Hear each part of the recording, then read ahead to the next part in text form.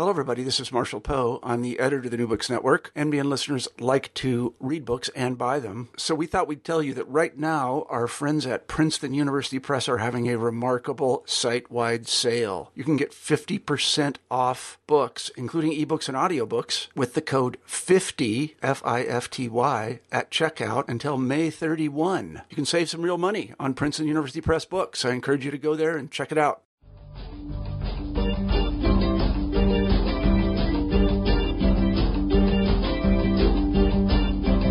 Hello, and thank you for joining us for this episode of New Books in Philosophy. I'm Robert Talisse. I'm professor of philosophy at Vanderbilt University. I co-host the program with Carrie Figdor, and Carrie is associate professor of philosophy at the University of Iowa. My guest today is Elizabeth Barnes. Elizabeth is associate professor of philosophy at the University of Virginia, and she's the author of a fabulous new book titled The Minority Body, A Theory of Disability. The book is published by Oxford University Press. Now, in this book, Elizabeth explores a broad range of philosophical questions concerning our conceptualization of disability. What is disability? What makes it such that a condition is a disability rather than, say a disease or merely a way of being different? Is disability always and intrinsically bad? Are disabilities things that are to be cured? What role should the testimony and experience of disabled persons play in our thinking about these questions? Now, Elizabeth argues that, at least for a range of conditions characterized as disabilities, disabilities are merely ways in which bodies can be different, not ways of being intrinsically badly off.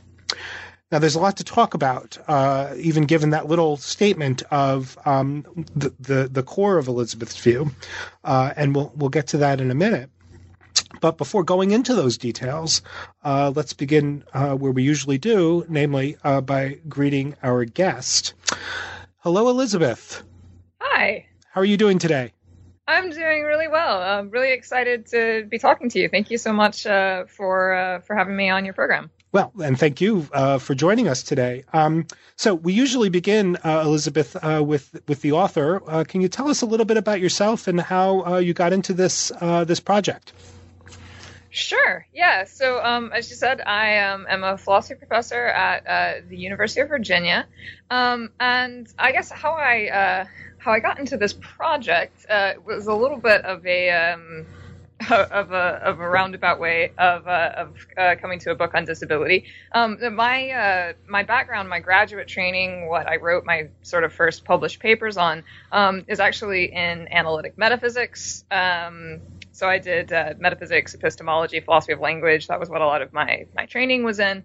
So definitely a little bit further afield from this kind of thing, the kind of thing that I'm doing now. I was always really interested in the philosophy of disability, but it was something I was a little hesitant to work on, partly because I am myself a person with a disability. I'm a disabled person, and for some reason I felt like that sort of meant that I shouldn't do the philosophy of disability because I wasn't going to be able to do it right, or I was going to be too personally invested in it, or too emotional about it, or I don't know. It just it was something that I felt like I was very interested in, and I was interested in disability studies more broadly, the sort of broader cross-humanities conversation that's disability studies, but I wasn't sure that was the kind of thing that would be appropriate for me to do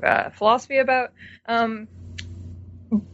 But I found myself continually being drawn towards it, and it being something that I wanted to do.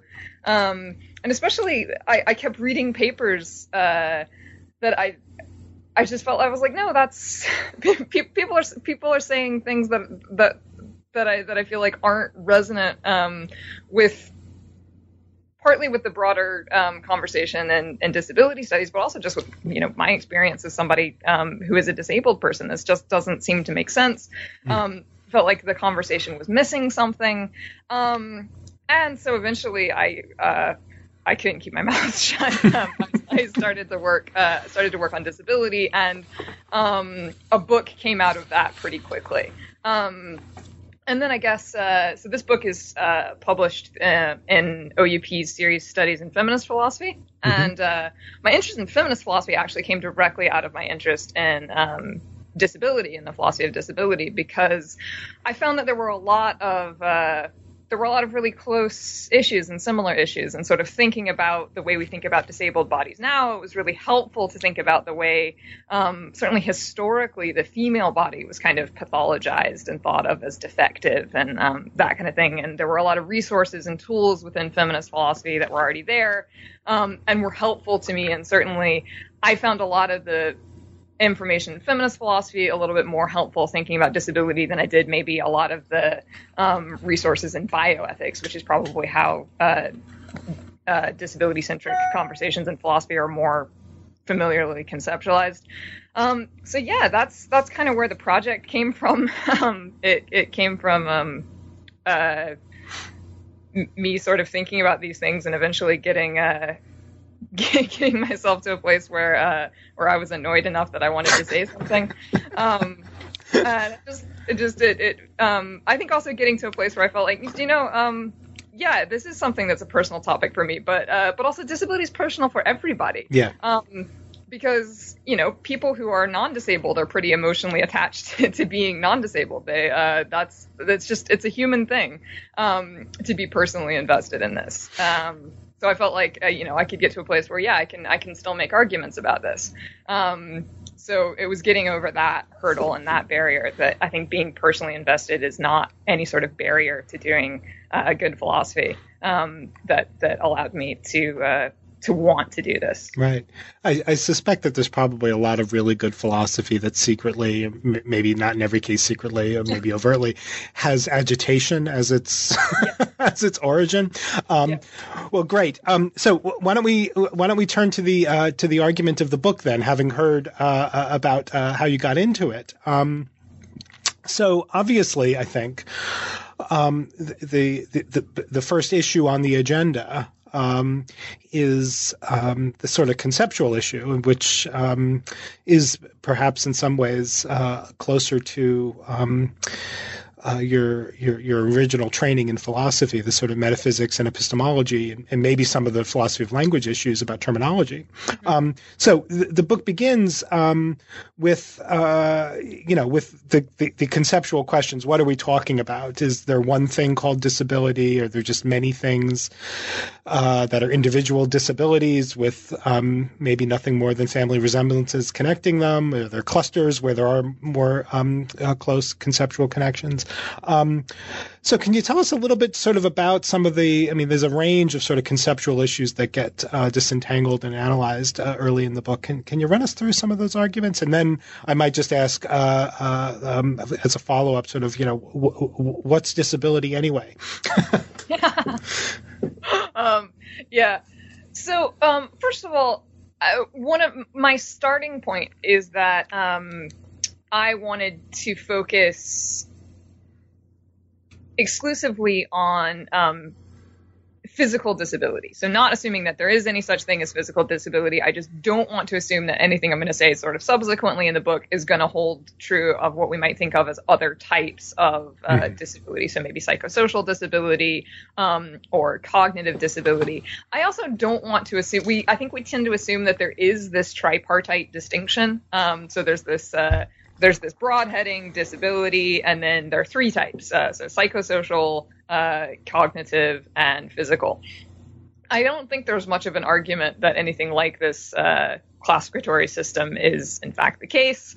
And I think that one of the things, especially as someone who is physically disabled, that we need to be really careful of is not doing what has definitely been done a lot in the history of investigations into disability, which is treating physical disability as a paradigm case and then kind of assuming that what you would say goes for physical disability goes for other types of disability. Eva Kittay, the wonderful philosopher of disability, Eva Kittay, has the lovely phrase where she says that we need to understand disability as a big tent. And we need to understand that there's a lot of heterogeneity and a lot of different experiences. So I definitely just sort of didn't want to attempt to tackle the question of whether there is this thing, disability, that unifies the experiences of someone who's a wheelchair user with someone who deals with bipolar disorder, with someone who deals with autism versus someone who has Down syndrome. You know, that was a bigger question than I felt personally equipped to tackle. So I wanted to start with the case of physical disability and ask the question of whether there's any sense in which the things that we label physical disabilities can be said to have anything in common with each other, whether there's a kind here. We sort of talk about it as though there's a kind there, right? You know, the thing that these that the physical disabilities have in common with each other is that they're disabilities. But when you actually look at the range of physical conditions that we call physical disabilities, that's weird. It's weird that we think that these things all have something in common with each other. Because, you know, you look at achondroplasia and you compare it to multiple sclerosis and you compare that to congenital deafness and you compare that to spinal cord injury. It's really non-obvious. Right. What, if anything, all these very, very disparate physical conditions have in common with each other. So I think for anybody who's interested in these broader questions of disability, like, you know, what's the connection between disability and well-being, or is disability something that makes you worse off, or the kind of questions that I wanted to tackle, the biggest question that you have to start with is this sort of specter of error theory, which is just, is there any, why shouldn't we just say that there is nothing that is disability? There's no there. Yeah, exactly. So I think that's the sort of lurking question in the background.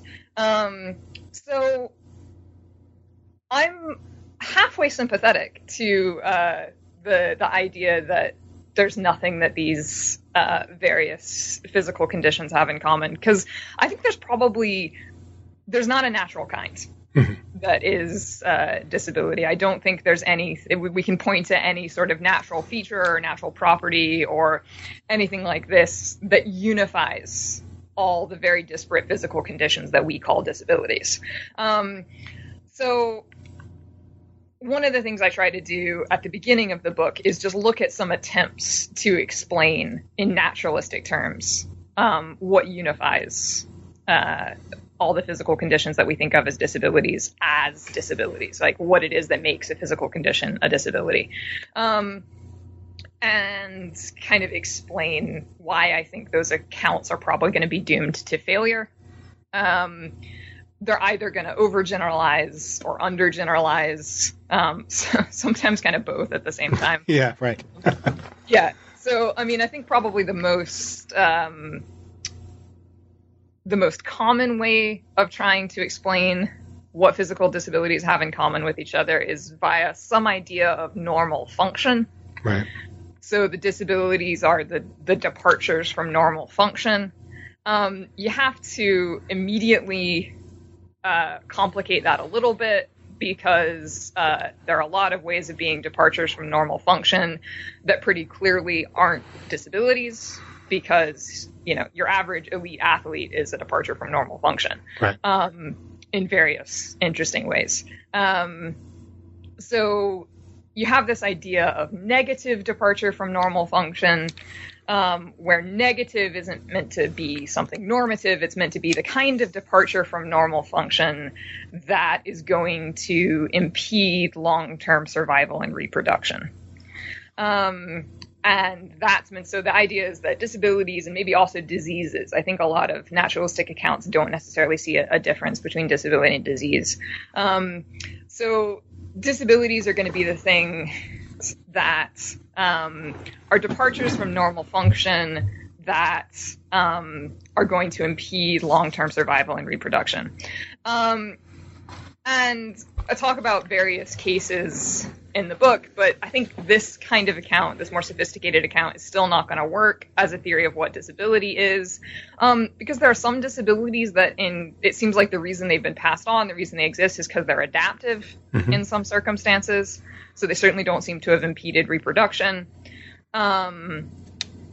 It's also the case that it looks like there's plenty of things that might be departures from normal function that impede long-term survival and reproduction, but which we don't think of as disabilities.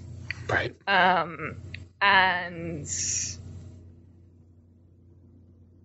it looks like the normal function account is going to cast its net too broad. Right. It might include a lot of the things that we think of as disabilities, but it's also going to include a lot of other things that we don't think of as disabilities. So it's not really getting at what is characteristic of disability. I think moving on from there, people who want to say that there is a thing that is disability have moved to the idea that, okay, so if there's a kind, and it's not a naturalistic kind, we need to say that disability is socially constructed. And social construction, of course, is this term that gets thrown around a lot, and people mean very, very different things by it. I think the most common way, certainly within disability studies more broadly, for people to say that disability is socially constructed is for people to make a distinction between disability and impairment. Right. So the idea is that basically this is an attempt to do the same thing for disability that in feminist philosophy people, or just feminist theory more broadly, people have done for sex and gender. Right. So there's biological differences between bodies that have to do with reproduction. That roughly is sex. And then there's the social meaning of sex, and that's gender. So people have attempted to do the same thing for disability. So there's various physical conditions. Those are impairments. And then there's the social disadvantage imposed on some bodies because of contingent ways that our society is set up that privileges some bodies and disadvantages others. And that's disability. So this is the kind of model of disability that's offered by like the social model of disability, for example. So on views like this, disability is the disadvantage that is the social disadvantage that arises from the way we treat certain people. So the sort of slogan or catchphrase that gets tossed around a lot is that disability is not a property of bodies. Right. There's been a bunch of pushback against views like this for various different reasons. It's really hard to characterize what the difference is between disability and impairment, what exactly the impairments are supposed to be. There's also a big worry that this type of view makes disability overly disembodied. Right. Disability just is the sort of disadvantage that you accrue from the way people treat you. And the idea is that impairments in an ideal situation would just be sort of nuisances, maybe, but they wouldn't have this dramatic effect. The dramatic effect that they have is entirely due to social prejudice. And you might think that's plausible for some disabilities, but not for all of them. So there's been various worries about this. So the sort of model that I tried to argue for was a more moderate version of social constructionism, basically, where disability is a property of bodies. It's just a socially constructed property of bodies. So, there are objective features of bodies that make it the case that you are disabled. But the reason that we think that a certain set of objective physical features are the set that is the disabilities, the set that we sort of saliently mark out and say, these are the disabilities. These things have something in common with each other, is because of social facts rather than natural facts. It's because, because of some arbitrary decisions about how we decided to group people together. We think, all of these physical features go together in a way that's interesting. There's no sort of naturalistic fact that explains why all these features go together. So, whether you're disabled, it is in some sense an objective fact about what your body is like, but the reason that fact about what your body is like is particularly socially salient is because of how we think about people rather than sort of objective facts about how some bodies are more similar to other bodies or something like that. Can I ask just a quick question, just to clarify in my own mind, sort of the distinction between the view that you're laying out, your own view, and the more straightforward social constructivist views. Yes. So the social constructivist about disability seems to be committed to the thought that if social institutions and norms and practices and whatever else we want to put into that category were changed, or maybe were made just, or were rendered consistent with equality, then there'd be no disability. Is that right? Yes, right. But your view doesn't hold that? Is that true, that there would be disability even if we got all the institutional stuff right? Yeah, my view is kind of silent on that. It's perfectly consistent with my view that there could still be social significance to disability, completely in the absence of disadvantage. Gotcha. Right? Because it could just be the case, you might think even in a world where we had a lot more accommodation, where we had a lot more accessibility, it's still the case that people with certain kinds of physical conditions are going to do things differently, right? Their bodies are unusual in some interesting way, right? They're probably going to navigate the world a little bit differently. And that could still be socially significant, even if it doesn't accrue tons of disadvantage. Gotcha. Right. Yeah. Right. Great. Please continue. Tell us more. Yeah, so I think sometimes people have this idea about social constructionist views of disability that you're saying, somehow that there is no objective reality to disability or something like that. Somehow to say that something is socially constructed is to say that it isn't real. And I think you can say that something is socially constructed and that it's real. And, of course, it's if someone is blind, it is a real and objective fact about them that they cannot see.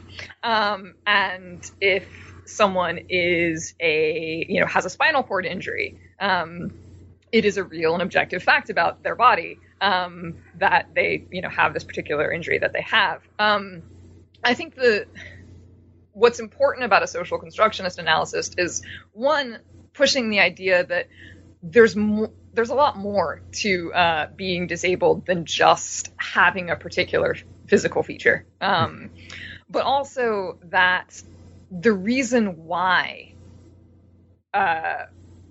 we think that we think that the blindness has something special in common with spinal cord injury, has something special in common with multiple sclerosis, has something special in common with achondroplasia, is very much to do with how we think of certain types of bodies as normal and then certain types of bodies as, defective or departures from normal, rather than objective similarities that that very wide range of bodies has between each other. And of course, that's not to say that there's no objective reality to the fact that, if you're blind, you can't see. And if you have a spinal cord injury, there are things that, you won't be able to do with your legs and things like that. That's all totally real. You don't have to deny the objective reality of the physical conditions that we associate with disability to then say, at the same time, it's more of a social fact about us that we assign these physical conditions the particular type of social meaning that we do. So that's kind of the view that I was arguing for, a sort of middle ground. Yeah, whether you're disabled is a fact about your body, but the fact that we group things together as disabilities is more of a fact about us than it's a natural kind or something like that. Great. So given that kind of analysis of, what disabilities are, you've got a new issue emerges, which is sort of what's the significance of disability, and here you're keen to advance a conception of disability as a mere difference rather than as a bad difference. Can you tell us a little bit about that, particularly about the arguments about why you're keen to deny that that a body's being disabled, you want to deny that a body's being disabled is a way of its being badly off? Right. Yeah. So I think probably the central question of the book is the connection between the things we think of as disabilities, so the connection between having one of these physical conditions and well-being. Right? Because it's certainly, exactly as you're right, exactly as you say, it doesn't fall out from a categories being socially constructed that it's, it doesn't have some sort of substantive negative effect on your well-being. Right. There are plenty of categories that are broadly socially constructed that have a terrible effect on your well-being, and it would be better if we could make the world a place such that people would no longer fall into these categories, like refugee or domestic violence victim or things like this. Well, think of all the race theory that that is social constructivist precisely because they're interested in counteracting the negative effects, right? Well, or like Haslinger's view of gender is basically the goal of feminism is to get rid of women. That's right. It's a strange way to put it, but yeah. The upshot is that it would be better if there weren't if people didn't fall into these categories. Yeah. Right. Basically, I think certainly it's common sense, right? For whatever that's worth, that having a disability is something that is the kind of thing that makes you worse off. At least there's a tight correlation between having a disability and having your life be less good than it could be. Mm-hmm. And certainly I think we're very familiar with the idea that you can have a disability and lead a good life. But we tend to understand that in terms of, disabled people, they overcome the badness of their disability. Right. Or disabled people, they persevere through the badness of their disability. And that teaches them, like wonderful things about patience or fortitude or something like that. And those are certainly the familiar narratives about disability that we have. Or despite, right? They live well despite. Yeah. Despite of, rather than just living well. Right. And I think that it's been a very common thing. If you are disabled and you seem fine, people seem to go out of their way to tell you that you're inspirational, in ways that you're just living a disabled life, and it's just quite a normal life. It's very confusing to be told that you're inspirational. So one of the sort of first step of the argument that I try to make is that it's actually really, really difficult once you sit down and think about it. To put flesh on the bones of that common sense idea. So what do people really mean? Or what are we really saying when we think that there is a negative connection between disability and well-being, or that disability is the kind of thing that makes you worse off? Because, if you have a very specific theory of well-being that's sort of broadly a very strong objectivist Aristotelian theory of well-being or something like that, then it's not too hard. You can say, there are a bunch of intrinsic goods that you need to have in order to have like a fully flourishing life. And if you are disabled, maybe you're missing out on one of those goods or several of those goods. So you sort of, you're been moved down a couple of rungs on the Great Ladder of well-being. So that's the sense in which you're worse off. But that's a very strong view of well-being, and certainly that's not the sense of well-being in which a lot of people who are parties of this conversation are talking about well-being. So it gets a lot more complicated if maybe you've got a hybrid theory of well-being, or a desire satisfaction theory of well-being, or a preference-based theory of well-being, or something like that, to say exactly what the common sense view is supposed to be, or indeed what motivates the common sense view of well-being. Because certainly there is a lot of empirical evidence that suggests that disabled people don't rate their life satisfaction as particularly different than non-disabled people, though there's a lot of evidence that suggests that non-disabled people predict that disabled people will say that they're worse off, and this kind of thing. Now, of course, you might just be broadly skeptical about the project of hedonic psychology, where people go around and just interview people and say, on a scale of 1 to 10, how happy are you? So there's questions there. There's also a lot of empirical evidence that suggests that well-being in disabled people doesn't track what we expect it to track. So we expect it to track the sort of what you might think of as what often gets called objective severity in disability, and instead it tends to track things like social support and the person's attitude towards their disability. For example, whether they have a sense of acceptance of their disability and things like that. So in that sense, it's not clear what the evidence for the common sense view is supposed to be.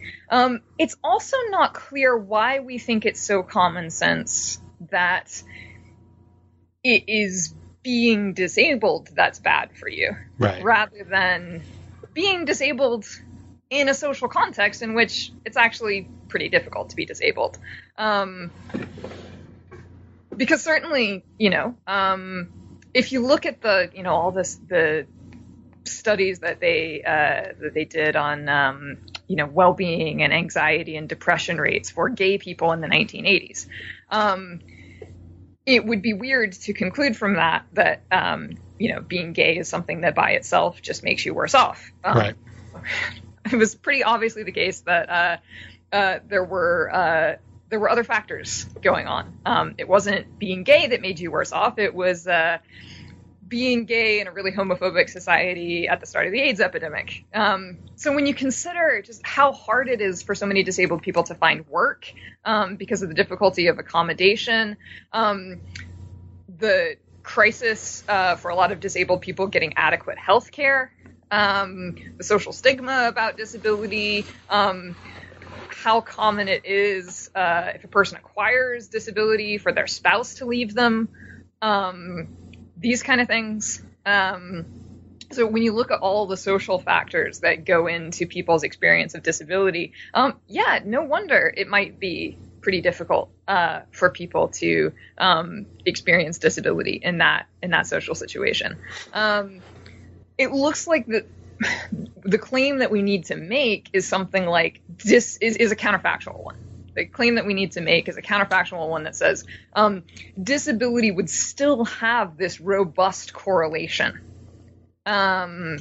to negative effects on well-being, even in even in a world that was much more accommodating of disabled people, even in a world that had much less stigma about disability. And that looks like an interesting, a much less obvious claim. It's right. Interesting, I think, that people think that is so common sense. Because counterfactual judgments about worlds that are pretty different than ours, I don't know, I'm not particularly confident in judgments like that. Yeah, right. So I think it's interesting that we think that it's that common sense. Right, and it's even it's a judgment about a counterfactual about what's common sense to think. It's not even a judgment, right? It's not even a judgment about what's correct. It's like what's common sense to think in these highly counterfactual, which I have even less confidence in. Yeah, what's meant to be obvious. Yeah, that's right. So I think that, and this is part of the argument for what I call the mere difference view, which is that basically disability is something that certainly absolutely makes you different, but doesn't by itself make you worse off. So basically, I deny that it's characteristic of disability that there's any sort of negative, or for that matter, positive connection between disability and well-being. Disability doesn't by itself or intrinsically have any sort of robust connection to well-being. That's what I take to be the characteristic feature of what I call mere difference views of disability. Disability absolutely makes you unusual, but it doesn't by itself or automatically make you worse off. So I think one of the reasons why people find that idea so, I suppose, counterintuitive, or maybe they think it's just sort of obviously wrong, is that they have this understanding of disability where disability is just sort of like, is just a lack or just a privation. Mm-hmm. So they think, here's all the things a normal person can do. Take a little bit away. That's the experience of disability. So obviously that's got to be less good, right? Obviously that's got to be less. So it's got to be obvious that disability is bad. When in fact, if you actually look at the testimony of disabled people and how they talk about their experiences, disability is a lot more than just take a normal person and take a few things away. Disability is a much more, is a much richer, much more varied experience than that. And I think people focus on what disabled people don't have and what they can't do. And they forget to listen to disabled people about the ways in which their lives are enriched, the ways in which, because they do things differently, because they often navigate the world very differently than non-disabled people do, they have often unique and very different experiences that they can find valuable. So I think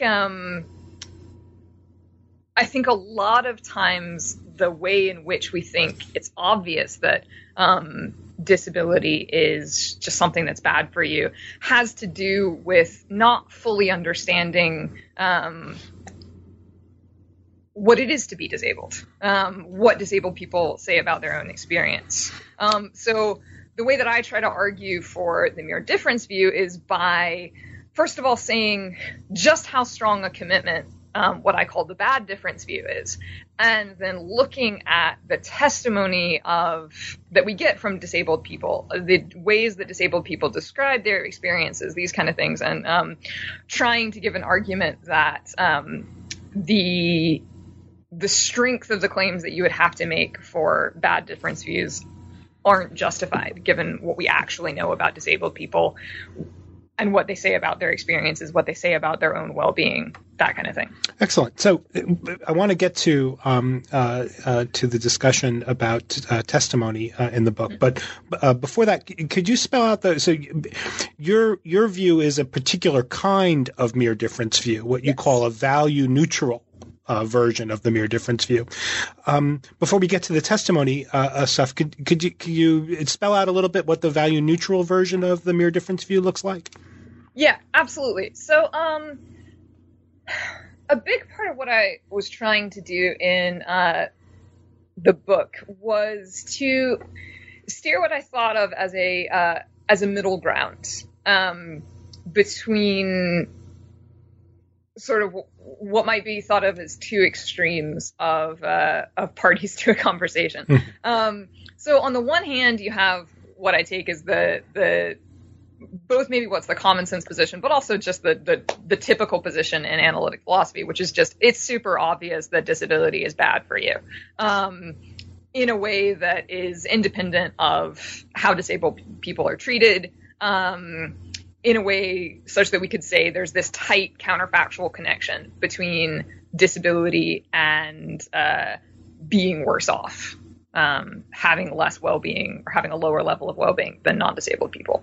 On the other hand, there are views like the social model of disability, which I think maybe in some cases they strike people as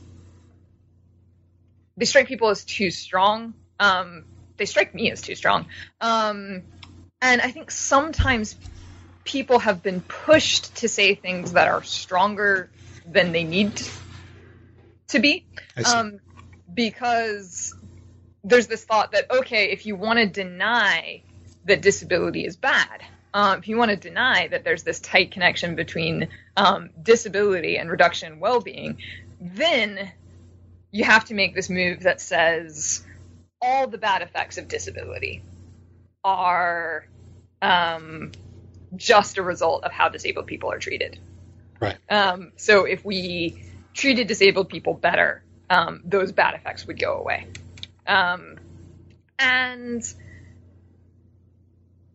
personally, I don't find that plausible. But I also don't think that you need to say that to hold a mere difference view. So I think that there's a lot of things about at least some disabilities that, would be difficult, would be hard, would be complicated, even in the absence of social prejudice against disabled people. So some disabilities are painful. Some disabilities require ongoing medical care. Some disabilities are degenerative, so on and so on and so on. And these are just, that's the truth. That's the what disability is like for a lot of people. And I think it's important to be honest about that. And to say, yeah, look, there are some things about being disabled that for a lot of people are difficult and are hard.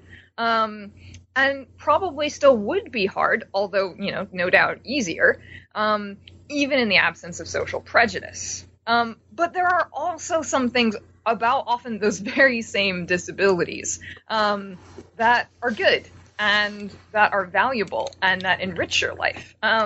So I guess the view that I wanted to defend tries to have a more nuanced picture of disability where, in a way, disability is a many-splendored thing. Disability is complicated. When it comes to well-being, disability is a mixed bag. But I think that makes disability actually pretty similar to a lot of other features that are socially significant, like sex, like sexual orientation, in a way that, oftentimes they are both in terms of how people treat you based on them, but also just in terms of your experience of them independent of how people treat you. They can be a real mixed bag. They can have some things that are good and some things that are bad, and some things that you value and some things that you wish were different.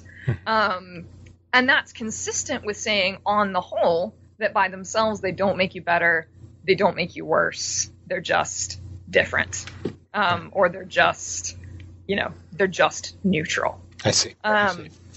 So the idea, this view that I call the value neutral view of disability, is that disability by itself is not the kind of thing in virtue of which your life goes better or in virtue of which your life goes worse, but that is consistent with disability sometimes or even always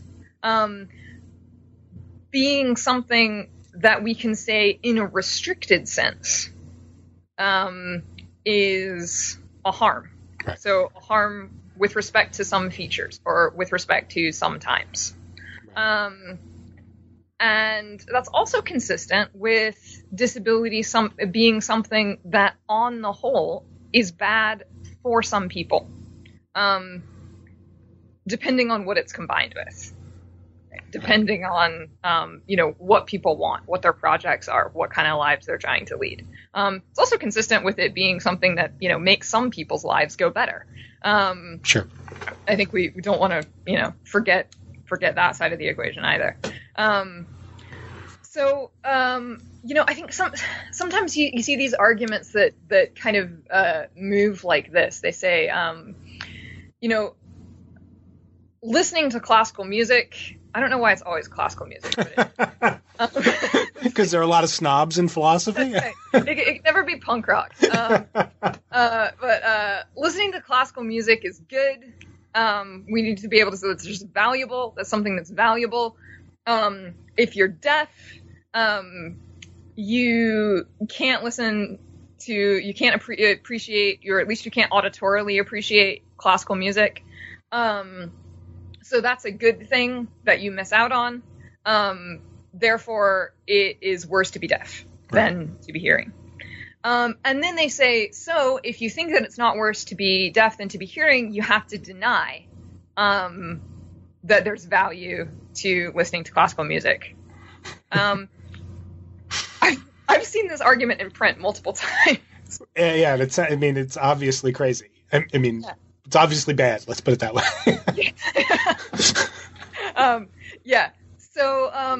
So I think the person who wants to defend the idea that it's not worse to be disabled can say, look, sure, yes, it is great to listen to classical music.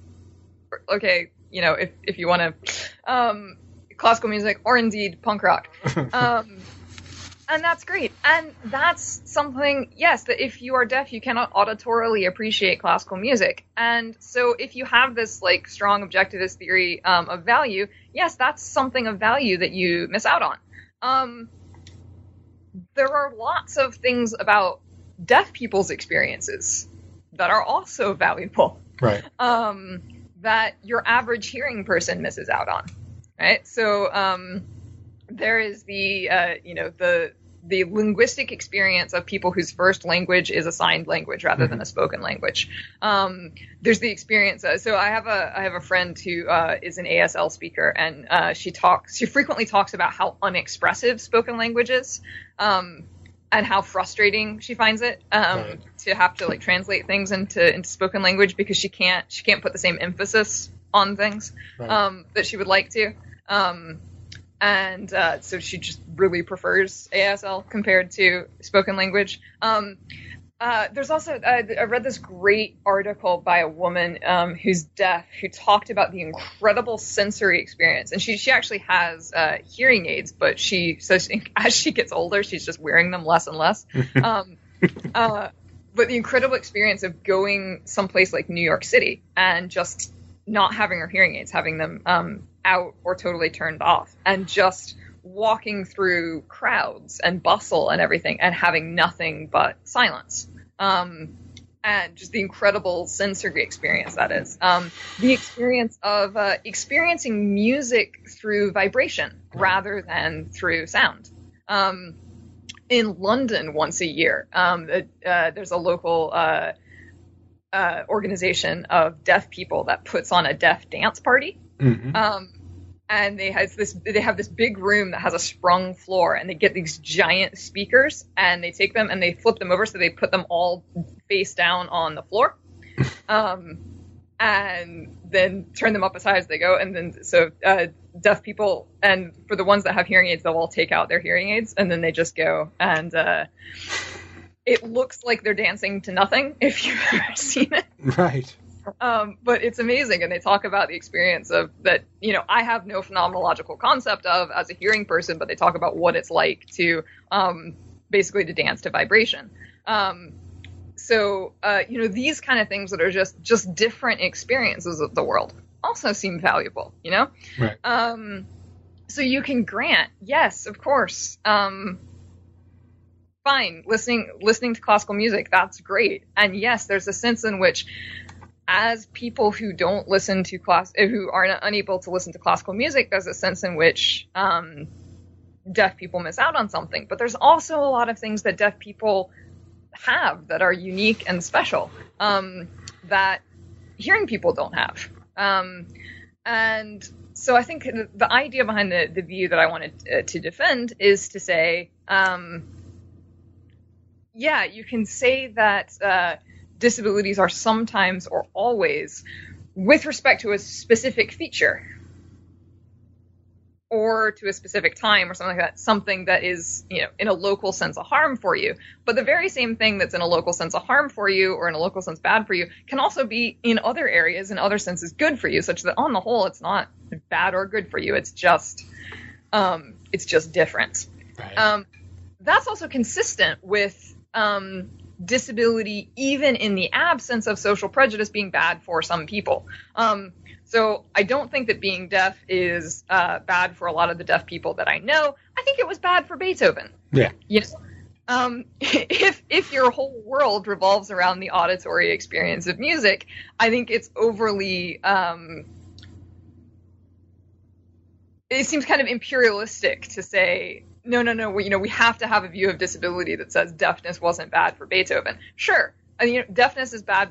Was bad for Beethoven. I think it should be consistent with a mere difference of disability that says disability can be bad for individual people, depending on what they want, depending on their projects, depending on all sorts of things about them, and that's consistent with disability itself being something that is neutral. Right, and that also enables you to resist what I think is also, you might call it the I think in the book you call it the X-Men theory, which is wherever there's a disability, there is this heightened other power that comes into being. Yeah, so the only way to say that disability isn't bad would be to somehow say that disabled people get extra special senses or extra special abilities or something like that, which of course is absurd.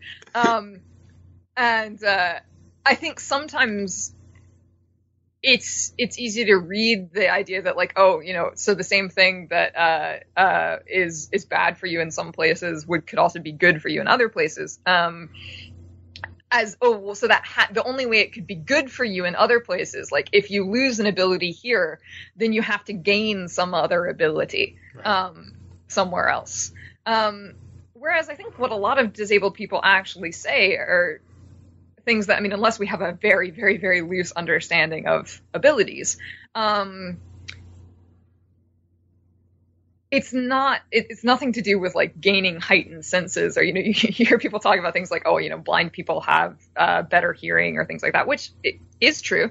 But, certainly doesn't seem like a model that's generalizable for disabilities. But, there is so Harriet McBride Johnson had is wonderful descriptions in her autobiography where she talked about just her sensory experience as a wheelchair user, of just navigating the world from a different height than most people do, and from a different vantage point than most people do, and how much she valued her experience of just doing things differently than people, than other people do, and how much she enjoyed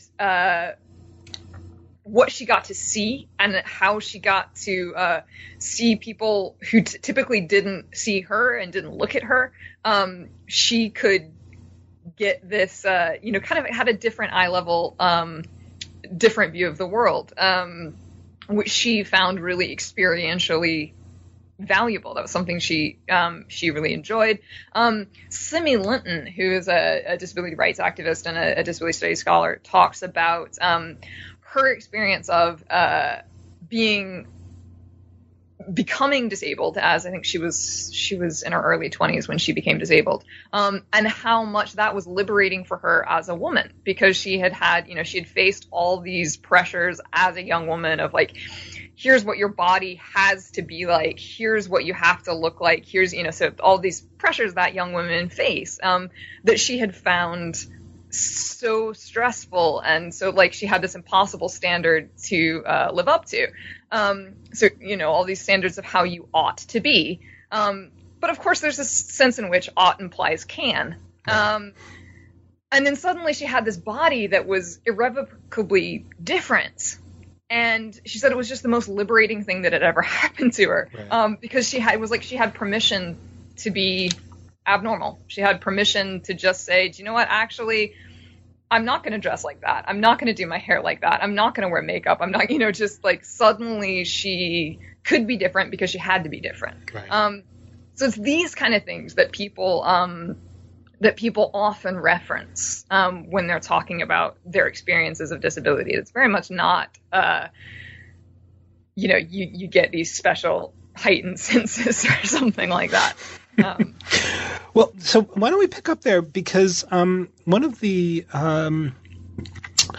sort of dimensions of the argument, both with respect to what we were just sort of indirectly talking about, which is taking the testimony of disabled people seriously in our theorizing about the philosophical questions that come up, but also taking seriously the fact that disability communities are often organized around a sense of pride and even celebration. Can you sort of tie those two pieces together? They seem to me conceptually similar. That you're committed to this thought that whatever the philosophical story we tell or the ethical story we tell about disabilities, it would be wrong both to lose sight of the pride and celebratory character of some of the activities that go on with disabled community with persons in disabled communities, but also that we can't lose sight of the philosophical significance of the testimony of disabled people. Mm-hmm. Yeah. So there's the slogan of the disability rights movement, especially in America, is "Nothing about us without us." Right.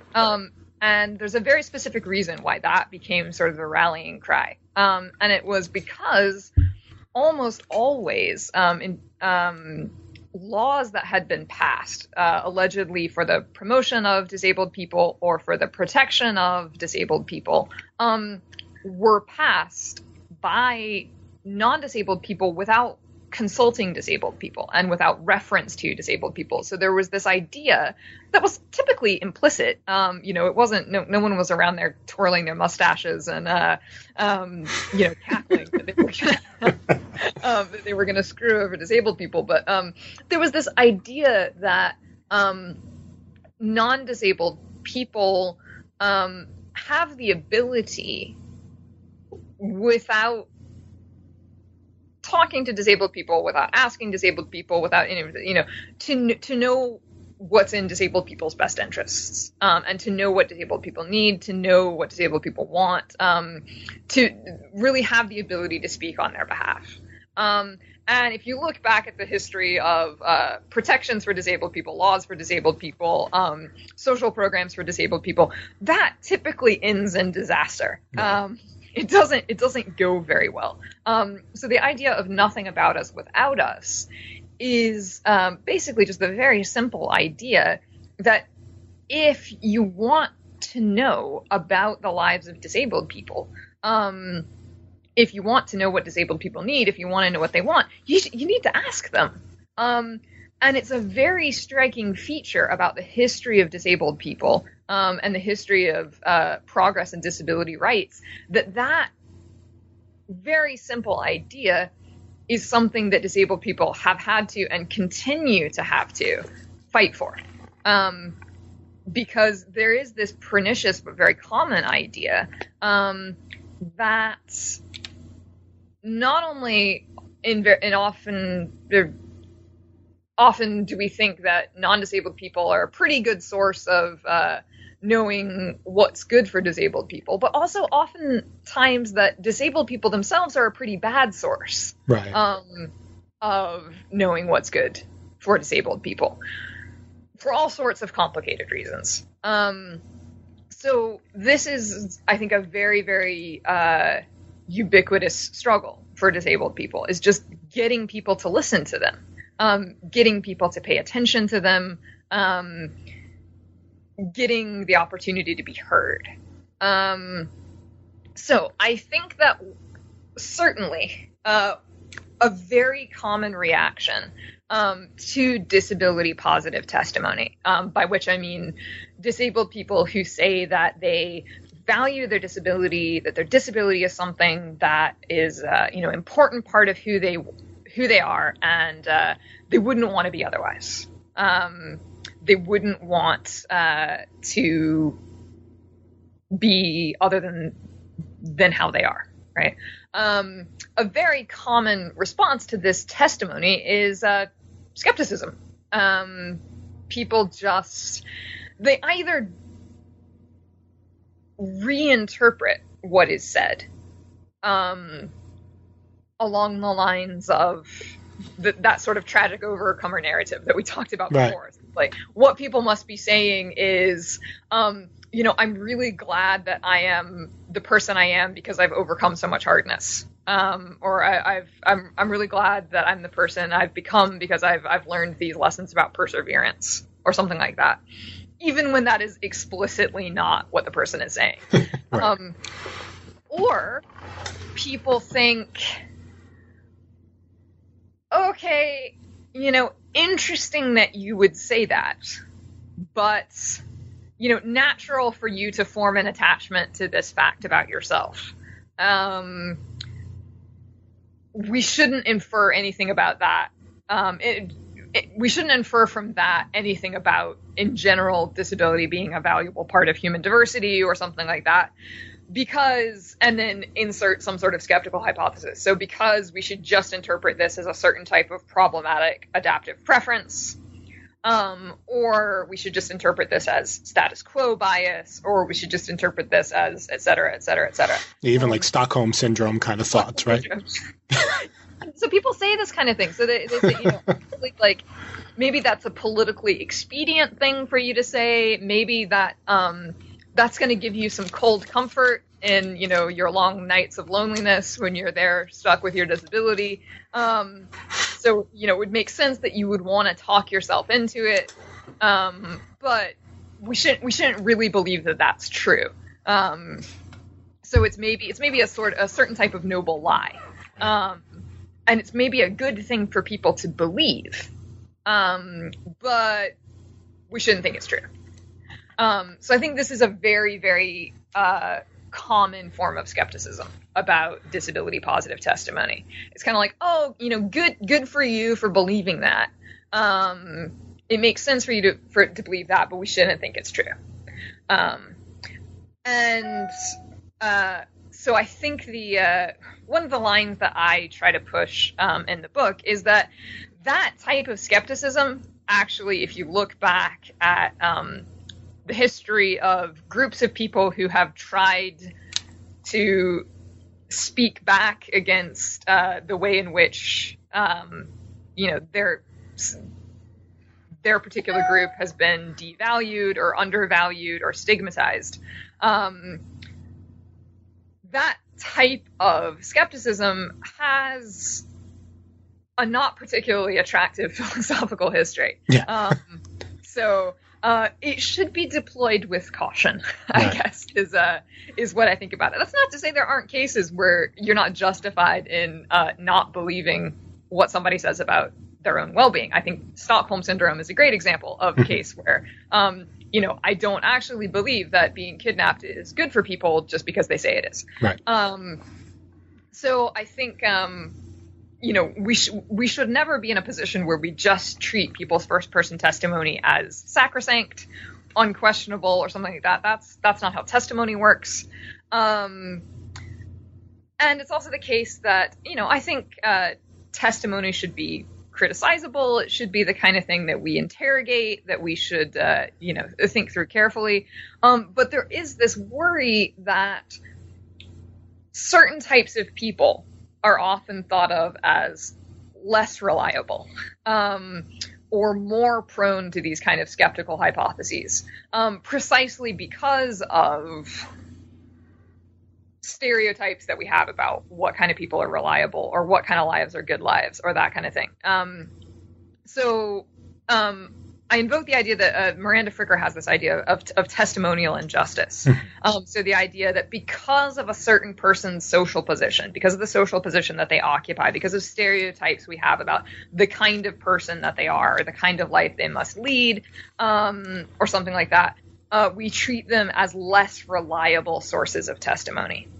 And I think that in a lot of cases, that's what we're doing with disabled people.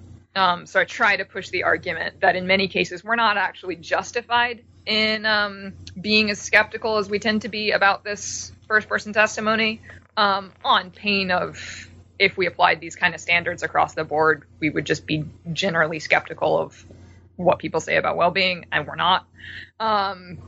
So we do tend to be especially skeptical, I think, of disabled people, often in a way that I think fits fairly well this pattern that Fricker has fairly, I think, lucidly identified as what she calls testimonial injustice. Well, wonderful. So we can keep talking because there's still things in the book that are really, really fascinating.